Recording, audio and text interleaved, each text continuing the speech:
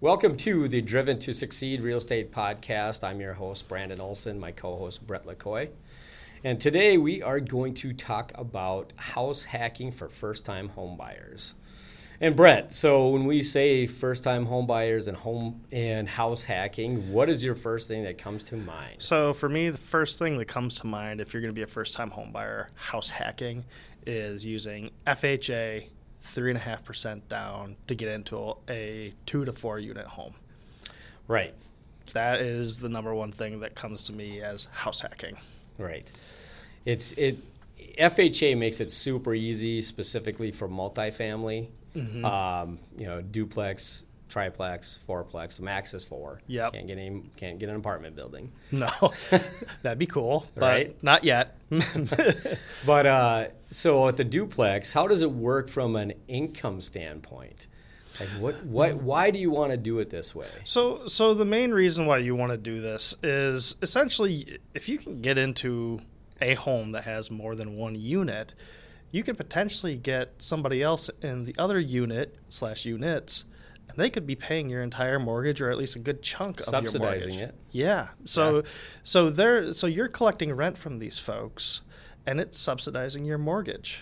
Now all of a sudden you don't have that big $2,500 mortgage payment under your belt is coming from your tenants.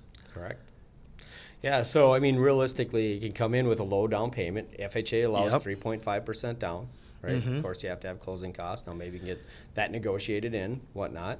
But then you have, let's say, 2 units. Say one unit's a 2-bedroom, 1-bath, and the other one's a 2-bedroom, 1-bath, or even a 1-bedroom, 1-bath, right? And you get rent from that other side to help offset your mortgage payment. Right. It's something that, I think it's become a lot more popular lately. Like, this isn't the first time, that some people may have heard of house hacking, but they don't necessarily know what it is. Even 2 years ago, though, when I was buying my first home, house hacking? What the heck is that? Right. Why would I do that? I thought I needed to have like a 20% down payment to go buy a multifamily home, but that's actually not the case at all.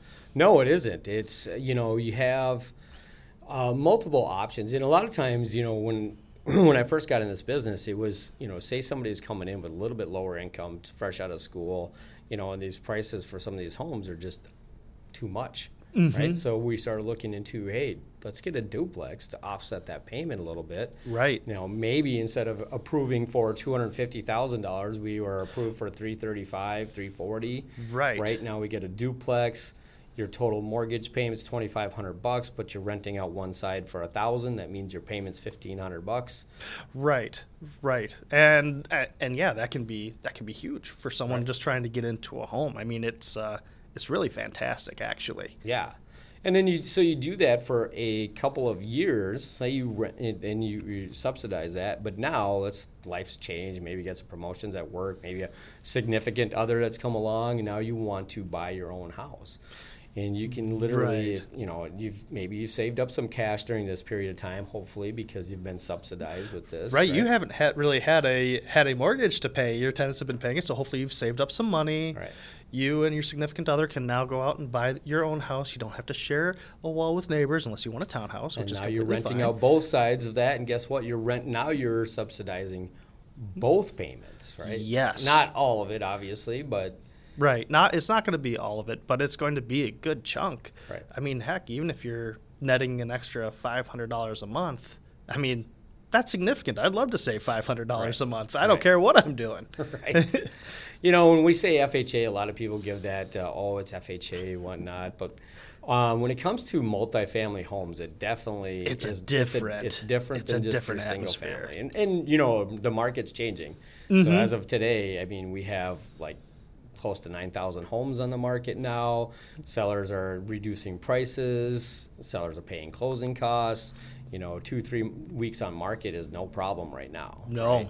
So the dollar per square foot did go down a little bit in July. I think it went from $210 to $205,000 in the Twin City metro market. So $210 per square foot to $205. So we've seen some movement, and I think it's there's a lot that goes into that, whether it was the higher interest rates and people the uncertainty. But I mean honestly, it's a correction. All right. I mean, it couldn't last like it was the last 2 years. Right. It went up too fast, too quick. Yes.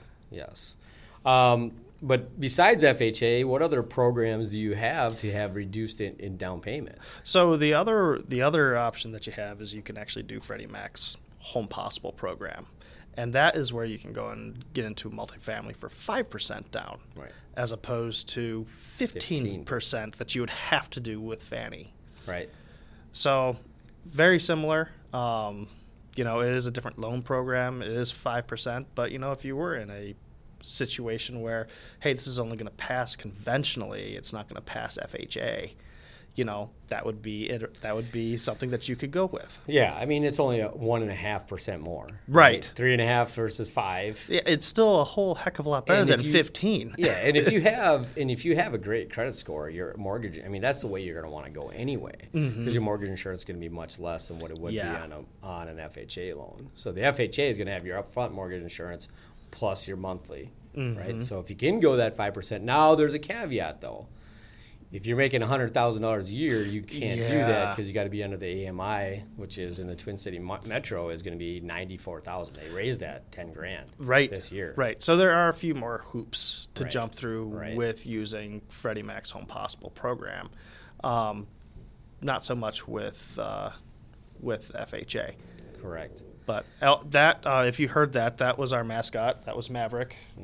He's snoring right now. Looks like he's snoring, and he's definitely got his legs out. He's running. Must be about to run in his sleep. But anyway, so that's Freddie Mac. That's a Freddie Mac program. You do have to take a class for it. And speaking of classes too, so a lot of times if you are going to buy a multifamily or you're going to buy a rental property, you do have to take a rental education landlord class. Right? Yes, because you are going to be a landlord. I mean, this is your primary house, but it is going to be like a second, maybe a third job, depending on your case. But you are going to have to manage tenants, get them in there. You're going to have to fix things when they break. Right. This is all stuff that you have to take into consideration. Yeah. So what if you get that buyer that is struggling because they just have too much debt to afford that single family home, and we go ahead and talk to them about doing a multifamily because we're just on that edge, and they're like, well, what if I don't want to really manage anybody. What do you do then? Right. Well, so luckily there are folks out there who will do the managing for you. Right. Property management. Right. I mean, they're fairly easy to Google. There's a lot of them out there. A lot of them do a good job. Always good to get references. But they'll manage the tenants for you. Right. I mean, there's a monthly cost that goes with it. Yes. But guess what? You're not the one collecting the rental payments anymore. You're not the one pulling, looking at credit to see if they qualify or credit, other history. Now, if you have access to that kind of stuff, there's definitely programs out there. I mean, I looked up a few. I mean, you can literally go online and just Google it yourself, but Smart Move Credit Check. Yeah. Like you can sign up for that. And then that way you pull things through and you can verify that somebody's got, the credit to, make the payments for you. Absolutely. Well, and so I guess this is kind of an aside. When Steph and I decided to rent out our condo, we actually used apartments.com. Yeah. Right? And they wrote the contract that was town specific. They did the background check, the credit check, all of that stuff, collected the money from the renter, and then we just self-managed after that. Right. Because we wanted to do that. Right. But if you don't want to self-manage, there's a lot of resources out there, a lot more than we can cover in necessarily 20 minutes, but we're going to cover some of the stuff that's important to talk about. Yeah, I mean, a management company, and we'll just start with it. I mean, a management company will be able to find what kind of rates. Right. They'll be able to set the right rate, the rental rate. I mean, maybe you put it on social media or Craigslist or whatever, and you want to get $1,200 a month. Great, if you get it. What if it's only $1,000 that you're supposed to be getting, right? So sure. Maybe talking to when we do that. That's a good point. When we get a loan for a house, we always have to get a rental schedule when it comes to a multifamily home. Yes. That's very important. Right. So you'll know with that rental, that appraisal that you get, what each unit should rent for. Right. And that's what the rental schedule will say. That's the numbers we're going to have to go at. Right. Go with.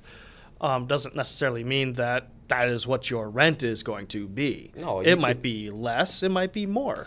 Yeah, I mean, they're going off the statistics of what others, but let's say you have, let's say you move in and 2 months later you've kind of updated that second unit for them. Right. Maybe you did some work to it, put some sweat equity in it. And now you can get a couple $100 more a month because it's nicer. Right. Let's say one unit is 3-bedroom, 2-bath, and one unit's 2-bedroom and 2-bath, and you're single by yourself. Which one do you have to live in? I believe you have to live in the nicer one, correct? No, not necessarily. Okay. You can prove, you don't really have to prove, but you get a letter of explanation. I'm single. One person in the household. I don't need 3 bedrooms. Right. I can live in this side. I mean, you have to have a valid reason for it. Sure. But you can, let's say that unit rents for $1,600, but the 3-bedroom rents for $2,100 or $2,000, right? Sure. So you're going to want to rent out that 3-bedroom. You can do that now. Look at that. That could subsidize the entire payment, right? Right. Potentially, depending on what rates are and price of the whole works. But yeah, and I mean we're giving just a very general overview. There are a lot of moving parts when you do something like this. Doesn't mean that it can't be done, but there are going to be a lot of moving parts, and we're not going to be able to identify every single one. No, but we want to give the basics out there. Yeah. And going back to that property management. Yeah. They can collect. I mean, they can do it all, right? So, you had them do the very beginning process, right? Mm-hmm. And then you manage it from that point on. Correct. Right? Correct. So, the way I guess my story, the way that it went, we did all the applications and stuff like that with apartments, but then we kind of ran into an issue. Okay, well, how are we going to get someone to come rent this? Right. So the property management companies can also find the renters for you as well. Yes.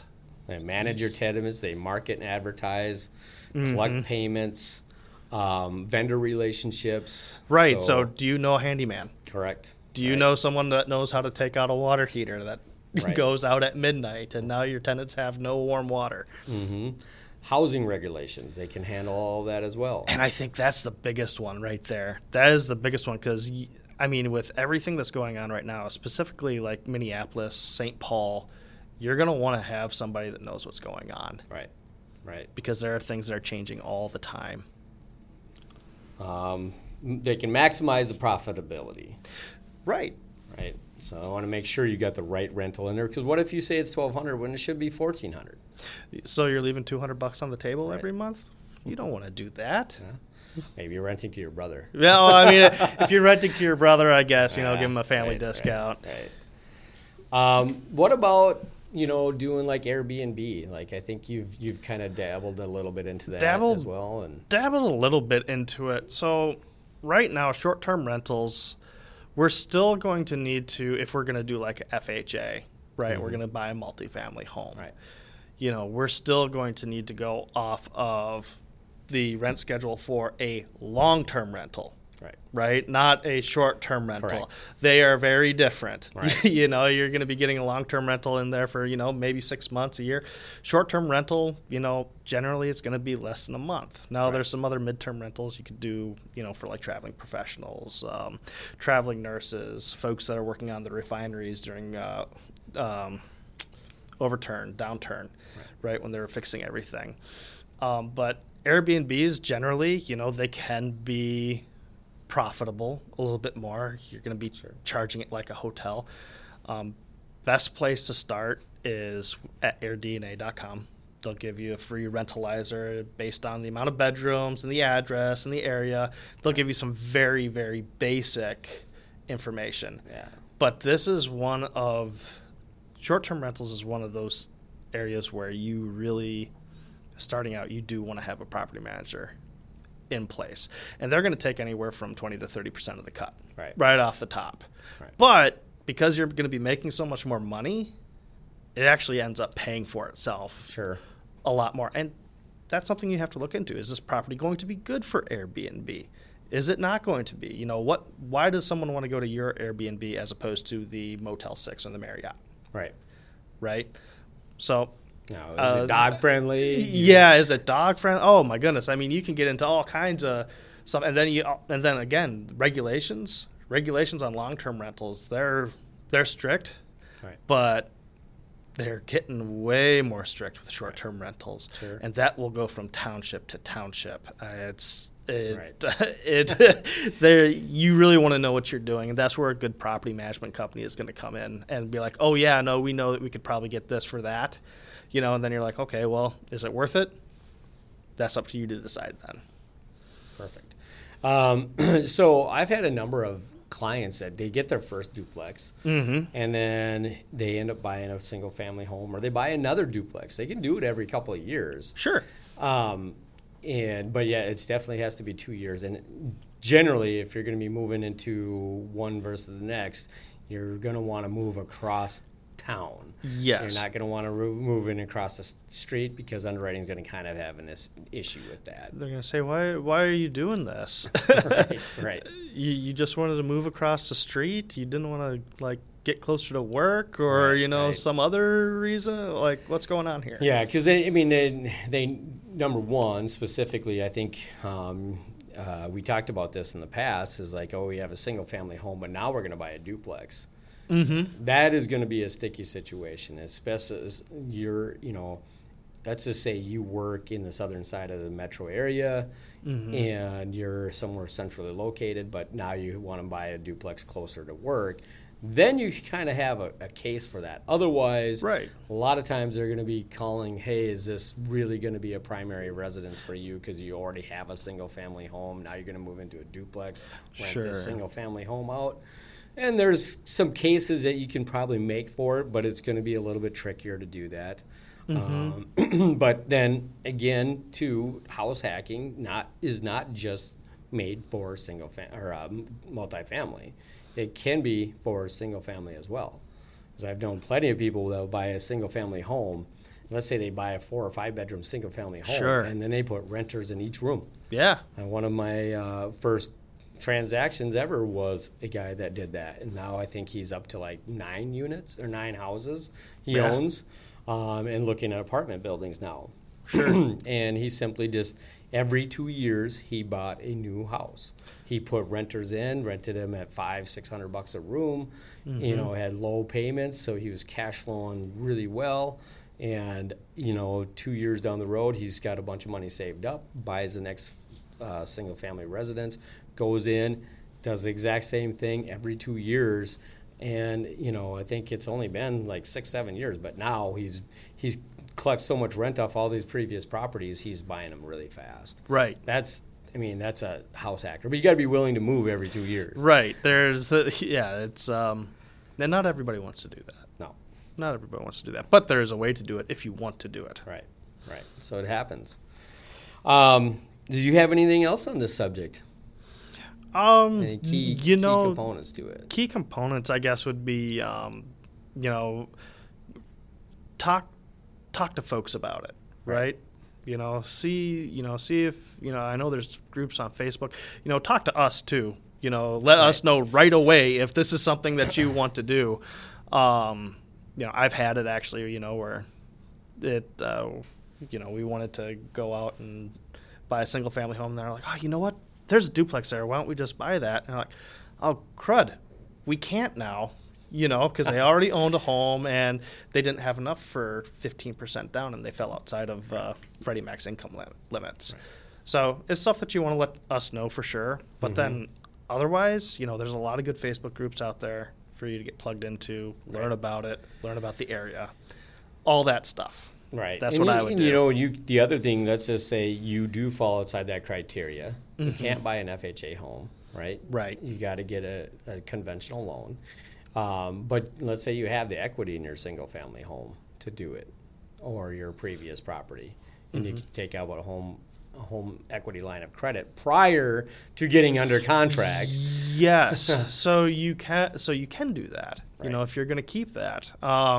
And then you could use those funds as additional funds for down payment and reserves. Yes. Because you will start, once you start getting into having more properties, you have to have reserves. Yes. It's not, we're going to empty out the bank account once again to do this. Right. No, they're not going to allow that. And they're going to want to make sure that you have some money set aside. And we're talking about reserves. We're talking about monthly payments. So if we say we need 6 months of reserves, that's 6 months of your principal in PITI. Yes. And let's say your principal, that's a round number, $2,000. So you would need to have $12,000 in reserves. Now you can use retirement accounts as long as we can prove that you can withdraw their money. And pensions don't work, but like 401ks definitely do.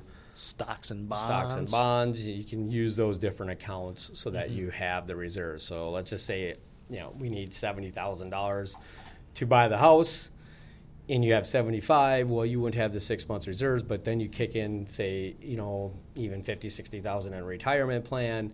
Now we do have the reserves.